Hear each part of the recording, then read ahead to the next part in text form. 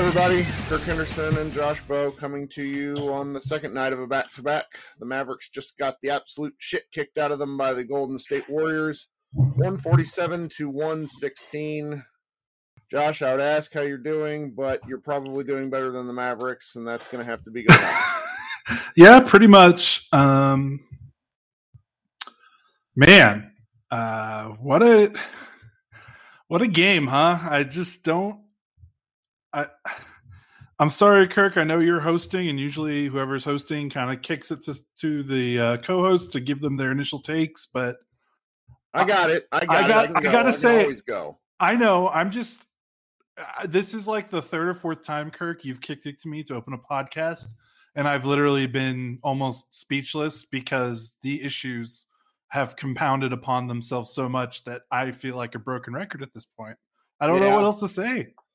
Yeah, I have a variety of our wonderful listeners tweeting at me, expecting me to go nuclear, and I don't know, maybe I will later, but I'm feeling very frustrated and disappointed, but more disappointed. At the 87 up mark, I said to our Slack, this is going to get out of hand. And I called you out. Yeah, you were like, what are you talking about? And then the Warriors proceeded to go on a 16-2 run. And where the game was lost was the Mavericks started getting beat to the cup sort of early on. It didn't really start to hurt them till the third quarter because the Warriors were making outside shots too. And then I knew things were going sideways when I saw Maxi Kleber get beat 3 times in a row off the dribble. Maxi Kleber only played 20 minutes. We didn't see much of him later. He must not be feeling great. You know, second night of a back-to-back, they traveled. COVID kicked the crap out of him, but to see so little of our arguable best man defender says a lot to me about where they were tonight. And the Mavericks, they're coming, the rational take on this game, despite the fact that they got beat by like 40, is that they're playing on the second night of a back-to-back against a team that does not, like, nobody else plays like the Warriors. Like, Kerr is very insistent on having tons and tons of off-ball action in a way that was just so starkly contrasting to the Mavericks offense, which I think we'll get to soon enough. And the way watching everyone get beat and watching the Mavericks try to implement their switch-heavy system when you just have a bunch of dingbats, like watching Tim Hardaway get lost is really funny. He played a great offensive game, obviously, but when the shots stopped falling, the Mavericks just exposed themselves. And I'm really not mad because at this point I sort of expect it. It's watching Kristaps Porzingis get scored on by a guy I've never heard on at the rim fairly easily, I might add, was really painful. There's just so much wrong with this team and they don't know how to get out of it. We could really go everywhere on this because you said at one point, I'm not that worried about their offense. I mean, I am, but for different reasons. The defense is just so glaringly terrible that I'm not sure what they do to fix it, right? Yeah, and I think what's really discouraging is they pitched such a great game literally 24 hours ago against Atlanta. And the way that they aggressively attacked Trae Young and forced the ball out of his hands and forced him from his comfort spots. And yeah, they got, John Collins had an awesome game, but John Collins was also playing in space, against a lot of 4-on-3 type situations because the Mavericks were like, you know what? They made John Collins beat them instead of, that was kind of the plan. Yeah, and they're like, we will take John Collins getting a dunk every so often down the floor. We are not going to live with Trae shooting threes and finding shooters and opening things up and doing something like that. And for the Mavs to then follow that up, I mean, whatever. There's so many reasons why this is a loss, but the fact that that type of effort and that type of strategy and that type of focus and that type of intensity, it just wasn't here. I mean, it was obvious. Like, it doubled down, of course, because like the Mavericks will not play another team again that plays, 5-6-6 guys, or whatever, Draymond Green at center. Like it was kind of like a bad sum of all fears moment where it's like, the Mavericks are on the second night of back-to-back where they are just horrendous this season. Give her, COVID or not, like they are just getting their doors blown off on these back-to-backs. And then you compound that with, the Warriors, which they haven't done a lot of this season because they've actually been playing bigs. They've got James Wiseman and Kevin Looney and Eric Paschall. Like they've been playing Draymond next to a center, as much as they can this season. So almost like Steve Kerr, like he was forced to do this, to play basically 5 out for 48 minutes.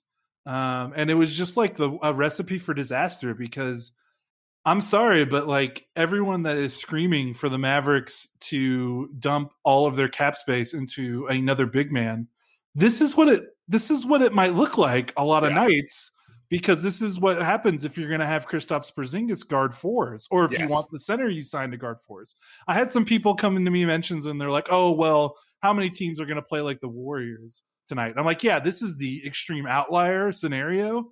But guys, look around the league. A lot of teams play a shooter at the 4. This is not a rare scenario anymore. Yes, there are teams that still play 2 bigs. It's not completely extinct, but guys, like this is big can usually shoot. Like I'm watching Lakers and Denver is on right now, and each of those teams has a shooting 4. Right. This is not. This is what it looks like when you get Kristaps away from the rim. And this is almost not even fair to Kristaps. Obviously, he struggled, Kirk, when you talked about the guys that were kind of shooting over and finishing over him at the rim. That was unacceptable. But, when he's asked to guard, like there were certain scenarios where like he's guarding Andrew Wiggins at the top of the key, or, at the wing of the 3-point line. And I don't care how great Kristaps is or how well he's playing. Like that's not fair to him to be like, okay, you have to guard that now. And if the Mavericks dumped a bunch of cap space into another center, we would be seeing that a lot. Let me take a minute just to say that if the Mavericks did do this, that wouldn't be what KP does, because KP doesn't venture beyond 10 feet. The guy, what was Toscano Anderson hit a pair of threes, both of which were when KP was guarding him, and KP didn't even venture out of the lane. That's just sort of his deal now. And I don't know. The defensive principles, when the Mavericks are humming, we're still doing okay. But I've seen enough now to where and everybody's talking about this now. At least non-Mavericks fans on my timeline that I know, or who tune in and are watching KP for the first time, that are like, he just doesn't look right, which is what I have been saying since after that Rockets game. And our lovely, very supportive, always want to be on the side of the Mavs fan base gets very upset with me when I say these things, but he isn't looking right. And I don't see, with the way the grind of these games, I don't see a way for him to get better, because it's not like there's rest time. They need him. The Mavericks are playing a crazy rotation right now. They're playing 7 guys out. Yeah, and this just doesn't get any better, because the funny thing to me, in comparison to last season, is Luka was often the problem last year. Luka is not the problem anymore. I mean, when you say problem, are you talking about defense? He's not the sole defensive problem, which was often the case last year, where it'd be like, oh God, what? Like, Luka, what are you doing? I mean, he's picking people's pockets. His hands are active. He's using his body. I think he still gives up a little bit too often on off-ball watching, and gives up is not the right way to phrase it, but he just kind of gets lost in the commotion. That happened to all the Mavericks tonight, but he's no longer the guy that I look to as oh no, like it's Luka again making the mistake. Do you know what I mean? Yeah, okay. When you were talking about it was Luka's, I didn't know you meant defense. I was like, wait, what are you talking about? But yeah, you meant defense. Because that's really where, like, the problem in the short term has to be the defense. I think that we can probably talk a little bit about the offense, and I saw some conversations you were having that I think were interesting that I want to circle back to. But if they told the Mavericks fan base, they told the media that their goal was to play better defense, it's really simple to say right now that they are not doing that thing. And owner Mark Cuban has made an argument that there's COVID is playing a big role in this. And I don't want to say he's wrong, but I also don't think that he is entire. Like, I think there's a little bit of scapegoating here, because some of the mistakes that we're watching these Mavericks make, Dorian Finney-Smith is an excellent off-ball defender, and he got beat so badly on an out-of-bounds play cut to the rim where our whole slack was just like, what is happening? And I'm not sure how to correct these sorts of things, because I feel like the only player who really looks like he's moving poorly after coming back from COVID is Maxey. Everyone else seems to, Richardson seems to have a pep. Dorian Finney is moving around well. It's kind of like a mental lapse thing. I don't see where they correct this. Well, you hope that for whatever reason, Kirk, you hope that like the back-to-back thing is a thing. I mean, look, they lost by 40. The last time they played a back-to-back, they lost to the Suns. It was close, but I think the one they played before that was the Rockets, and it was another laugher, 133-108. And then I think another I can't remember. I don't have the back-to-backs in front of me. Oh yeah, and then the previous back-to-back after that was against the Raptors. They lost 116-93. I don't know, like this back-to-back, like they could win. Like there's a part of me that's like they're probably going to be competitive and win or win. Not saying they're going to win on Saturday, but like the way that these second night of the back-to-backs just feel like not even close. Like not even close to even be considered a watchable game or competitive game. Like that's just, this season is very compact, and they're going to play more back-to-backs, and they got to find a way to just get a couple of wins, because, they look better on Saturday, and then they play the Timberwolves. They'll probably look better because the Timberwolves are a hot mess right now.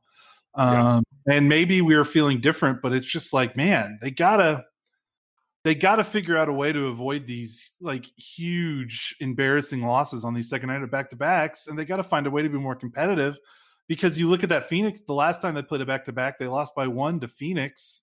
They lost by actually 6 to Phoenix. They played Utah the night before.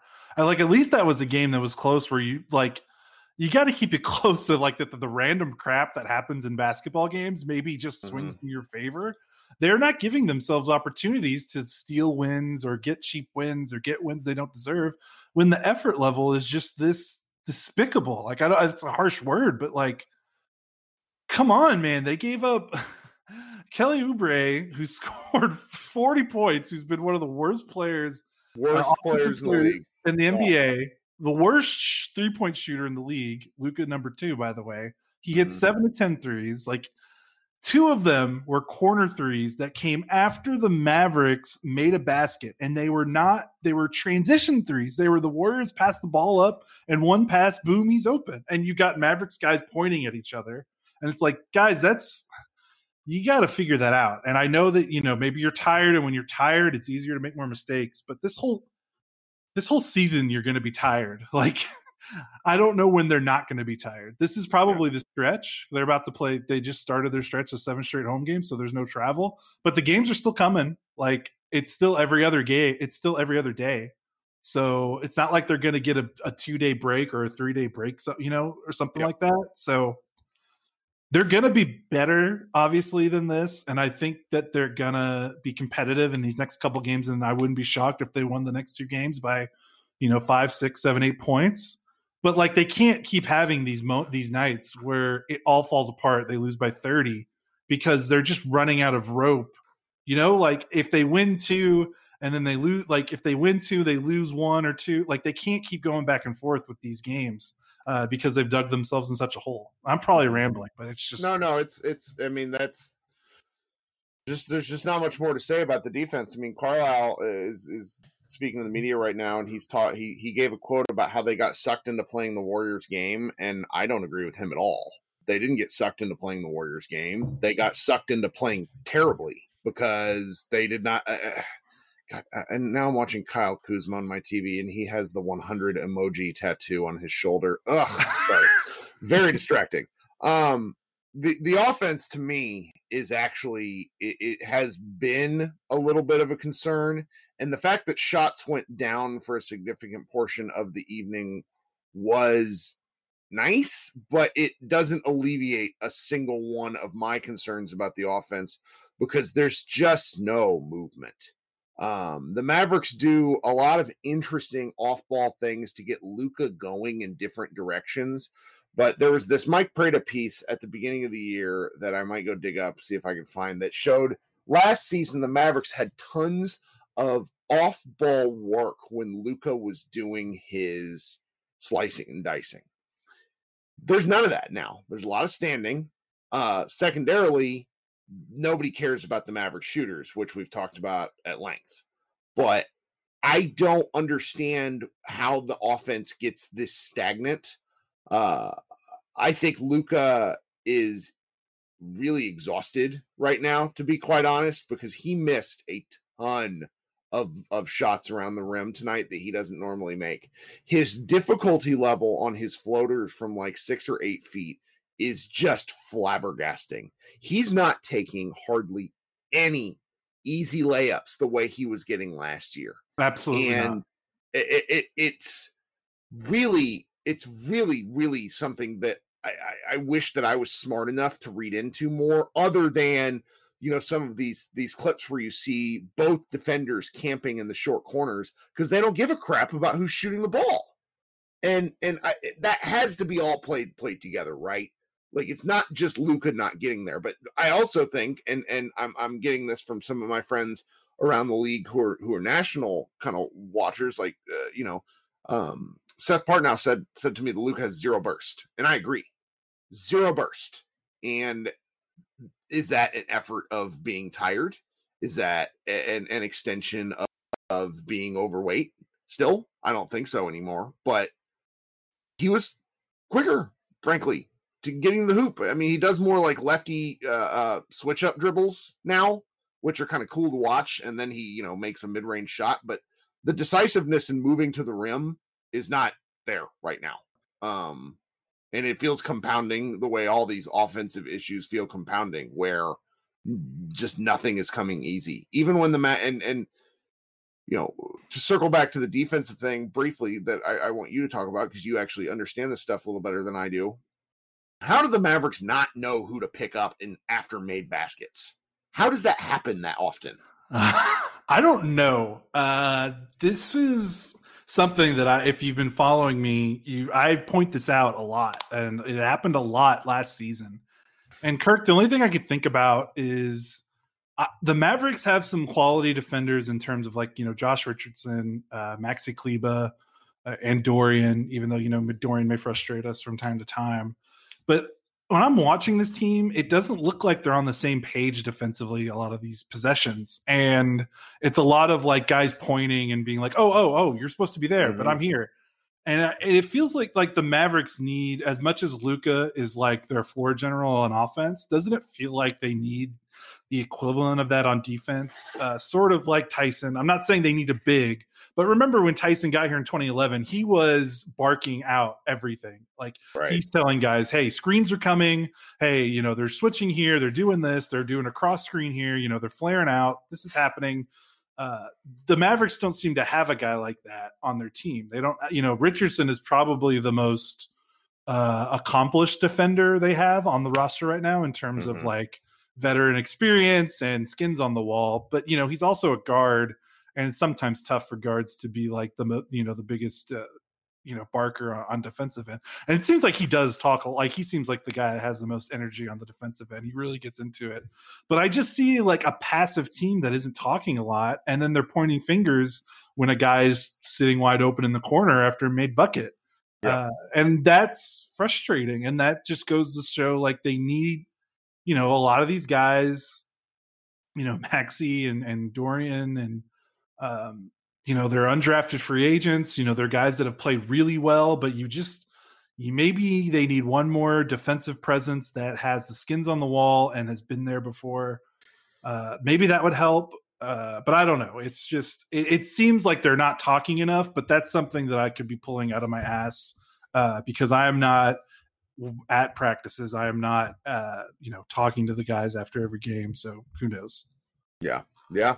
But can I bring up, Kirk? You talked about the offense and you're wondering about Luka at the rim. Yes. I just pulled it up while you're bringing that up because our friend Bobby Corrala and I had a discussion about this last night about Luka taking more mid-range shots and not taking enough shots at the rim. He brought up about how the Mavericks basically, look at what Luka shot, his shot charts when Dwight Powell was on the floor last season before his injury. And you think about the Mavericks' roll threat and how much that was a huge part of their offense until Powell got hurt. Yep. And Kirk, I've got the roll man numbers loaded up for you. The two Mavericks who lead the team in pick and roll man possessions are Willie Cauley-Stein at 47, Kristaps Porzingis at 42. Willie Cauley-Stein is scoring 1.06 points per possession. That's good for the 48th percentile. Kristaps is scoring 1.12 points per possession. That's the 60th percentile, which is a little bit better, but not that great. The next highest is Powell. He's in the 46th percentile now. He's sadly only scoring 1.05 points per possession, which that is just astounding and just goes to show his Achilles injury.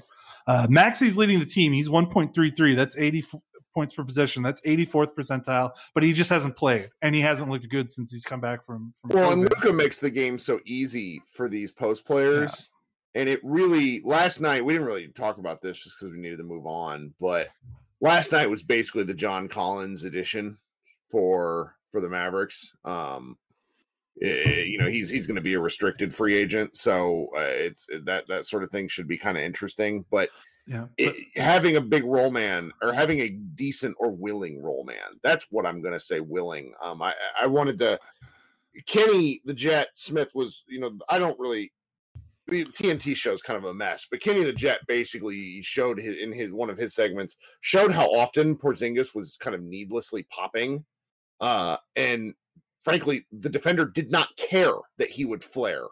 Like Steph Curry was 15 feet away from him. That alone is evidence that the Porzingis at 3 right now is not something or shooting the 3 ball is not something that scares teams, and he has to go to the rim more. He just has to. He's effective. He's scary. We have evidence of this. I think it's part of why I get so rage inducing about it, because he's 7'3", and in a straight line, there's really not much teams can do other than foul him. Yeah, and it would be great to just mix it up. Yeah, Yeah. He hit some threes off the pick and pop tonight, which was nice, but he hasn't been hitting threes all season. Mm-hmm. But he needs to hit threes. It can't go away. But yeah, it's just when a big sets a screen, I don't think defenses care.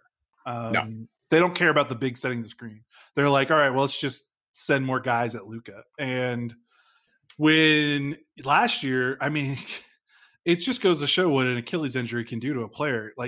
My God, Dwight Powell was literally one of the best in the league as being a rim runner, and now he is in the bottom half.